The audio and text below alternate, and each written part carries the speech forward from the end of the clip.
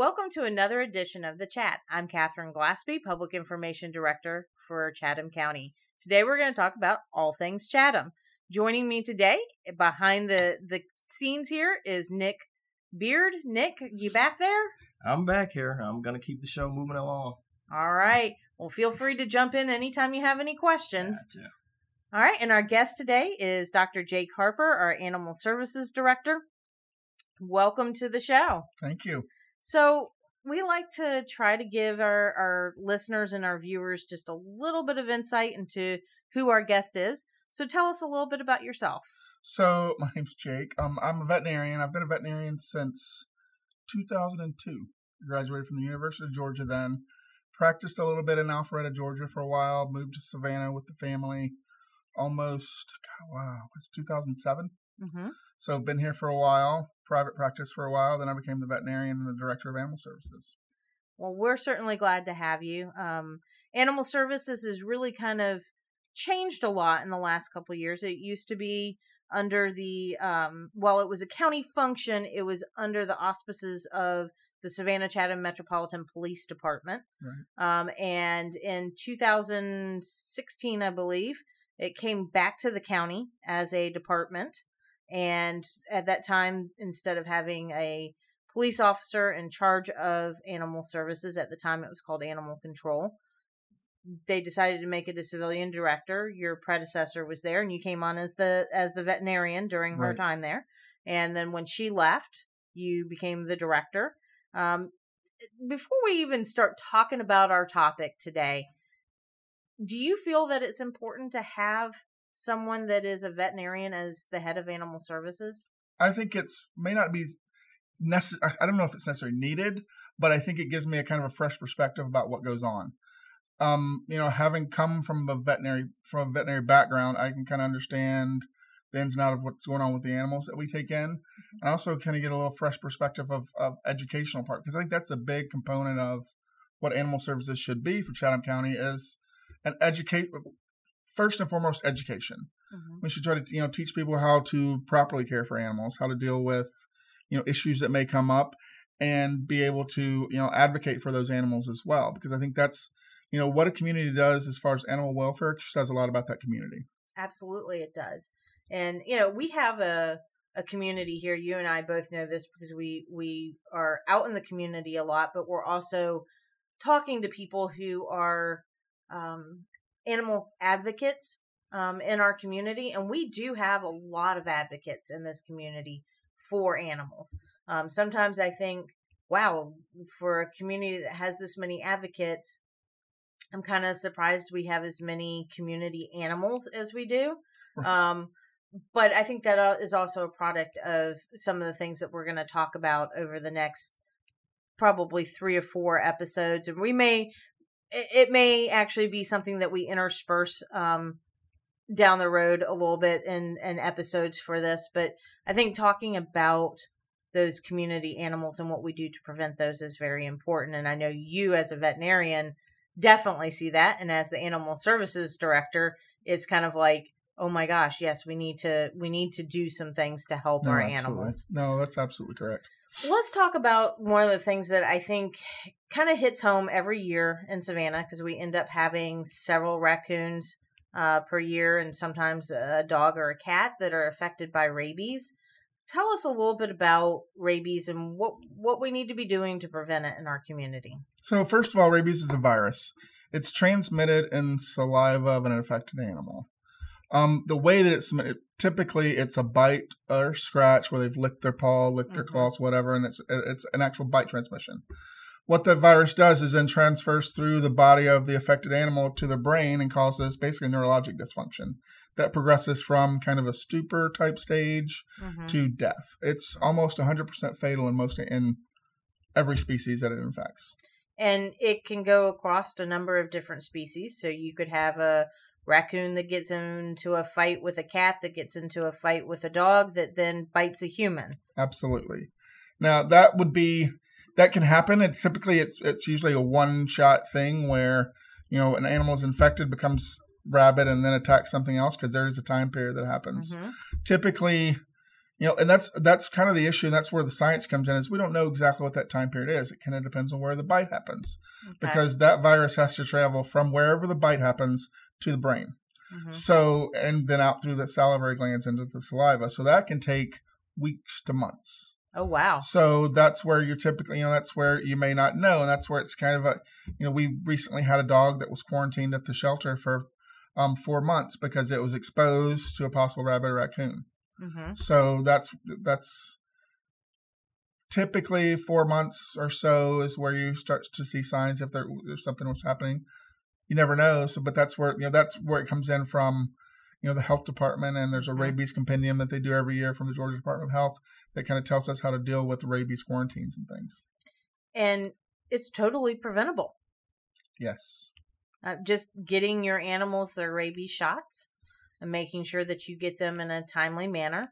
I believe that cats, it's every year, and dogs is every year or every 3 years, cats, depending. It depends on the vaccine. There are vaccines that are approved in cats that can last for 3 years. Okay. The worry with that is that you worry with cats as far as they can have vaccine site reactions, and they can have vaccine site sarcomas, which are not extremely common but aren't uncommon either. So it can cause over-vaccinating in cats can cause cancer. So what they typically do is try to make the vaccine more like less adjuvant, less things added to the vaccine. So what happens is you're giving basically pure rabies vaccine to a cat, and those vaccines are only approved for a year. Okay. Dogs, you don't typically worry about that. So you can go every 3, it's very common for you to go every 3 years with a dog vaccine. Right. But you've got to have your vet give you the that's up to the 3-year vaccine. You can't get the 1 year and expect it to last for 3. The 1 year does not last for 3. And typically that comes back to, when there's a bite, when there's exposure that happens, they go back and review that. If you've had a 1-year vaccine, and you're overdue for that 1-year vaccine, that changes things versus if you've had a 3-year vaccine. Okay. And what happens to a person if your dog is exposed to the virus? They're in that questionable period of time where maybe you're at the end of that vaccine, or you're overdue because, life happens and you just don't get to the vet at the right time. And now you got bit by your dog. You're playing with your dog and your dog bit you. What happens? Yeah. So typically all these cases it's a case by case basis that goes back to the health department. There's somebody in the health department that actually deals with those and looks at everything. Let's start with if a dog bite happens, if your dog bites you, it doesn't matter whether the dog's current on a rabies vaccine or not current on the rabies vaccine, it has to undergo a quarantine of some type. Right. Unvaccinated dogs or dogs that are severely overdue, and that really depends on the case. I mean, it could be, months to years overdue. Maybe they've had one vaccine when they were a puppy but never had another one. Those dogs typically undergo a 10-day quarantine at the shelter or at some rabies-approved place where they have to be completely isolated from human contact. If they have been vaccinated and they're current, those dogs or cats can be kind of observed at home for anything. And typically what happens is, the reason that there's a 10-day quarantine is if you have a bite that happens on day 1, and that animal is rabid, the animal has rabies, typically by the day 10, they'll start showing signs, usually death. Usually they'll die by the end of that 10 days. So that's where the 10-day period comes from. And it really depends on, if the dog's never had a vaccine, that's a 10-day quarantine. You vaccinate them at the end and they go. If there's, if it's current, typically they may booster the vaccine. Sure. Or they may not, depending, but it's a 10-day quarantine and they watch them to the end. Yeah. We've had some that are not current. Typically you'll do a little bit longer, maybe a 45-day quarantine. It all depends on the case. Sure. But there's, we typically will watch them, severely overdue animals, typically a 45-day watch. And I think it goes back to, you have to be a responsible pet owner. You got to make sure that your animals get vaccinated. I've had friends tell me, well, my cat is an indoor cat. It never goes out. It's never going to be exposed to the virus. Well, if you have a dog that goes out, that could expose them. Or if it's like my cat loves to sneak out the door and go sit on the porch. And it might be 10 or 15 minutes before I notice that she's gone. Right. Because they have free reign of the house. And so they could get attacked in that time period, and then they have no protection. So it's always better to go have them vaccinated, and it's not that expensive. No, it's not. And I think the biggest issue that you have is there's science, and then there's actual, like, rabies is one of these.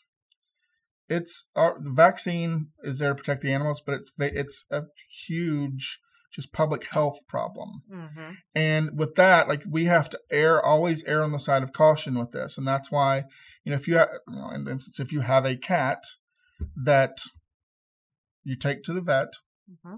that's never been vaccinated and bites someone, that becomes an issue, and that puts you under the control of the powers that be, the health mm-hmm. department, whether it's us, whether it's the health department, that can determine the outcome, what happens to that cat. Because they're, unvaccinated animals that bite humans, that's prolonged, that's a 6-month quarantine. Oh, wow. We've had cats that have been in 6-month quarantine that bite somebody that with no vaccine history whatsoever. So that can become expensive. Mm-hmm. We're talking, at $10 a day for 6 months. Yeah. That's $700-800. It's a couple $1,000 possibly. Right. And in that case, some of those opt for euthanasia. Right. So, if it's between, hey, let's vaccinate the cat at least once in its life, mm-hmm. or never vaccinated and hopefully it doesn't bite anybody, I would opt for the vaccine. A $20 vaccine sure can prevent this. And I think that, there's all this controversy, and this is where coming as a veterinarian kind of makes it a little bit weird for me, but there's a lot of controversy about over-vaccinating animals. Mm-hmm. That falls into, distemper, feline mm-hmm. leukemia, FVRCP, those type of vaccines that you use for animals, for dogs and cats. I understand those concerns, but I also understand the health concerns, the public health part of it with rabies, and you just need to do it every year or every 3 years. Yeah. I mean, it's just not that hard, and if you're worried about the cost, there are low-cost clinics. You guys do them a couple times a year? We do them a couple times a year. We do that thing. And then, I think that's the biggest thing. It's like over my veterinary career, I think that rabies vaccines have always been the thing that have drawn people to the mm-hmm. animal hospitals. That's what veterinarians have always used to try to drum up office visits, to try, you've got to come in yearly for your rabies vaccines. And that's sure. because people tend to, that's the thing that they remember. Right. And I think that's, while that's the most important thing, and we still have, there's still the whole other health issues with animals and stuff too that we can talk about one day soon. Yes. But I think that's, basic bare minimum is rabies. I mean, it's required by law as well. So. Right. And we have ordinances here, and absolutely. I'm sure it's in our ordinance that you must have your animals. Have a yearly or every 3-year rabies vaccine. And if typically we don't go out and pursue mm-hmm. those people that don't have rabies vaccines, but if we have your animal services for whatever reason at the shelter, you can be cited for no shots. Okay. And, typically that just requires me giving a rabies vaccine or getting into a veterinarian to get a rabies vaccine. Mm-hmm. But it could be worse. Yeah. Well, the thing is, we love our pets and we need to protect them. And this is one of the ways that we protect them. And by doing this, we protect the community.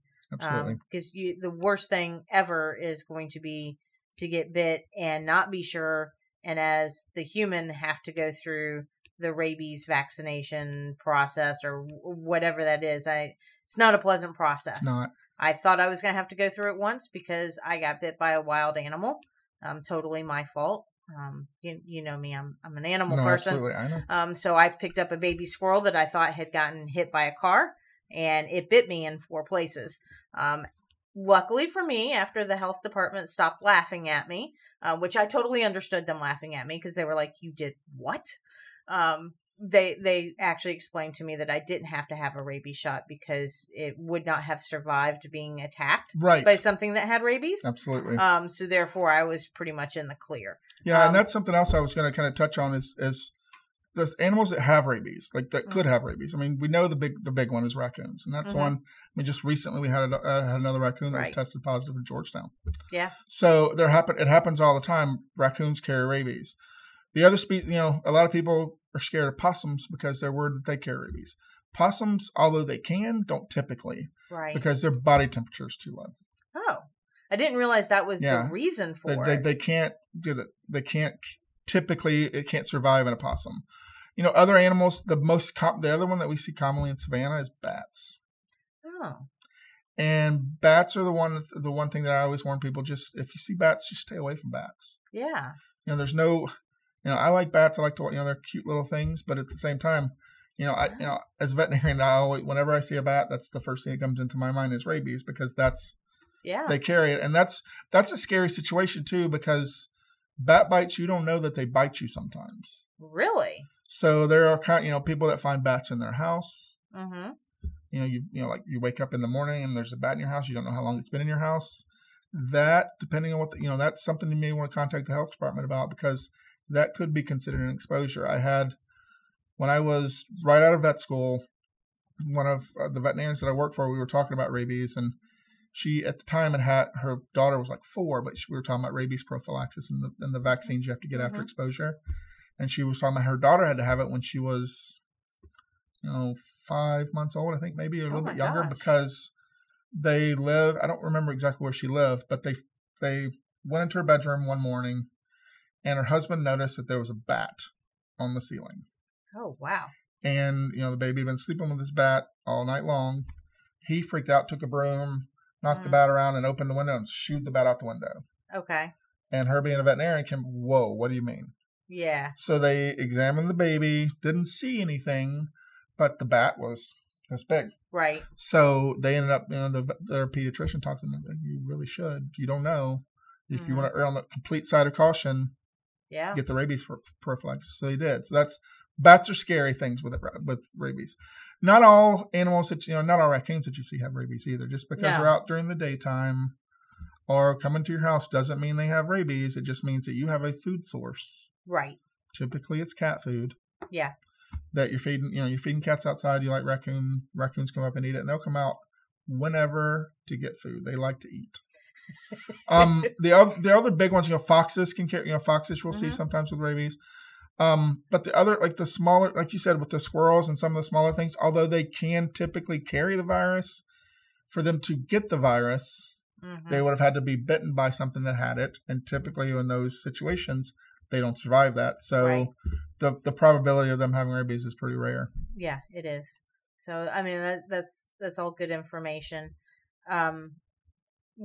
Is there anything else that you want to talk about today about rabies or other vaccinations maybe that your animals should get, that we need to remind people that they should be getting this? Well, I think I talk about rabies specifically because that's what I deal with every day. I think you talk to your veterinarian. Your veterinarian will tell you what vaccines each animal should have depending on their exposure. It should be a case-by-case basis.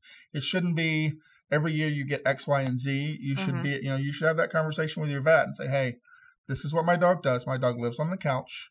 He doesn't go outside. He doesn't board. He doesn't do this. And let you and your veterinarian should decide what vaccines are best for your animals. I don't like to step into that. And as a veterinarian, I was, there is a lot of stuff out there nowadays about over-vaccinating or under-vaccinating. And I don't like to make those individual decisions for people. I will tell you that rabies vaccines, always.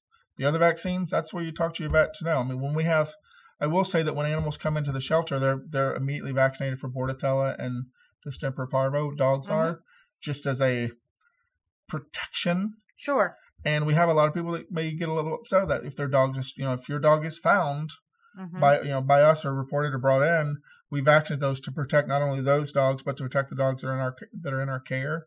So occasionally people will say, "Oh, my dog already had that vaccine." Well, okay, well, they just got a booster. We don't know. They just got a booster. We didn't know. But I do think vaccines are kind of a hot button issue with veterinarians, and I think that talk to your veterinarian. They'll tell you, what vaccines your cat should have, what vaccines your dog should have, and let them and you make that decision. I think that's great. Great advice. Well, thank you so much for being here today. We're going to have you back on the show in the next couple of weeks. We've got some other topics we want to talk about. Animal Services doesn't just deal with rabies. They don't just deal with adoptions. There's other things that they do. We're going to talk about that. And then, of course, we're going to talk about the warm and cuddly and fuzzy, and that's the adoptions, because a lot of times people don't know that they can adopt from you guys. So thank you for being here today, and we'll see you again in a couple weeks. Thank you for being with us on the chat today. We'll see you next time.